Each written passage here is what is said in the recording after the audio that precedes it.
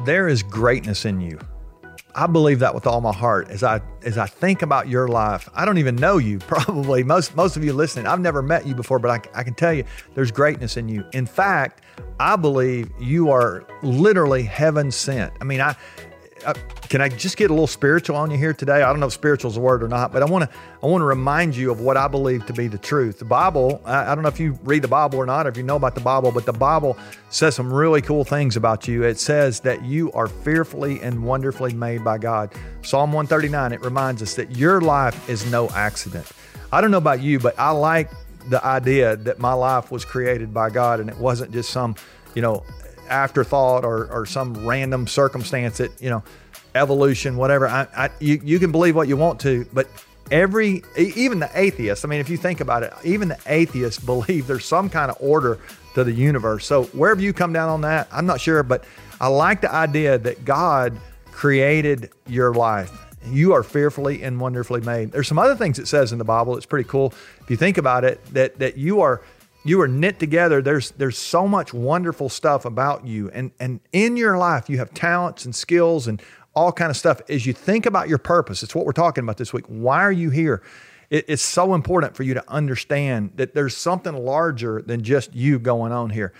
The book of Acts in the Bible, there's a book called Acts, and in chapter 17, there's some verses that say this. It says that God determined the exact times and places where men should live. Some people probably don't like hearing that, but it's no accident that you're here today, wherever you are in the world. And some of you probably in a better situation than others, and some of you are in a really hard situation. But the truth is, if God had wanted you to be a 12th century Egyptian, or if born in Europe in the 1300s, before Europe was even fully Europe, you would have been. The truth is, God knew when you needed to be and where you needed to be. Now, here's the wild thing. If we miss all that, we miss something that Augustine, he was a saint a long time ago, Augustine, and this is not a Bible thing here.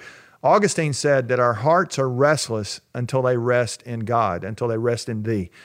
And so I don't know where you are right now in your life, but if you're restless, if you've not really ever found peace, chances are it's because you're not rightly related to the one who gave you life, who gave you purpose. And so we don't usually talk about that stuff here, but I want to just remind you that your life was meant to make a difference. Your life was meant to bring actually glory to God. And as you think about stewarding your life correctly, if you were created, if you've been given all these great gifts, and your life's not working right now, perhaps it's because that you forgot what your purpose is. And your purpose is really to steward your life in such a way that brings honor to the one who gave you life. So that's the way I think about my life. I hope you'll think about yours that way. If you really want to find rest, find peace, find it in Him. That verse that says that God is determined the exact times and places where men should live. Right after that, it says that it's in Him that we live and move and have our being. And so if you really want your life to work the way it can, if you want to have real purpose in your life, make sure you don't leave out the heaven part, that the fact that you were fearfully and wonderfully made, that greatness really was put in you. You truly are heaven sent.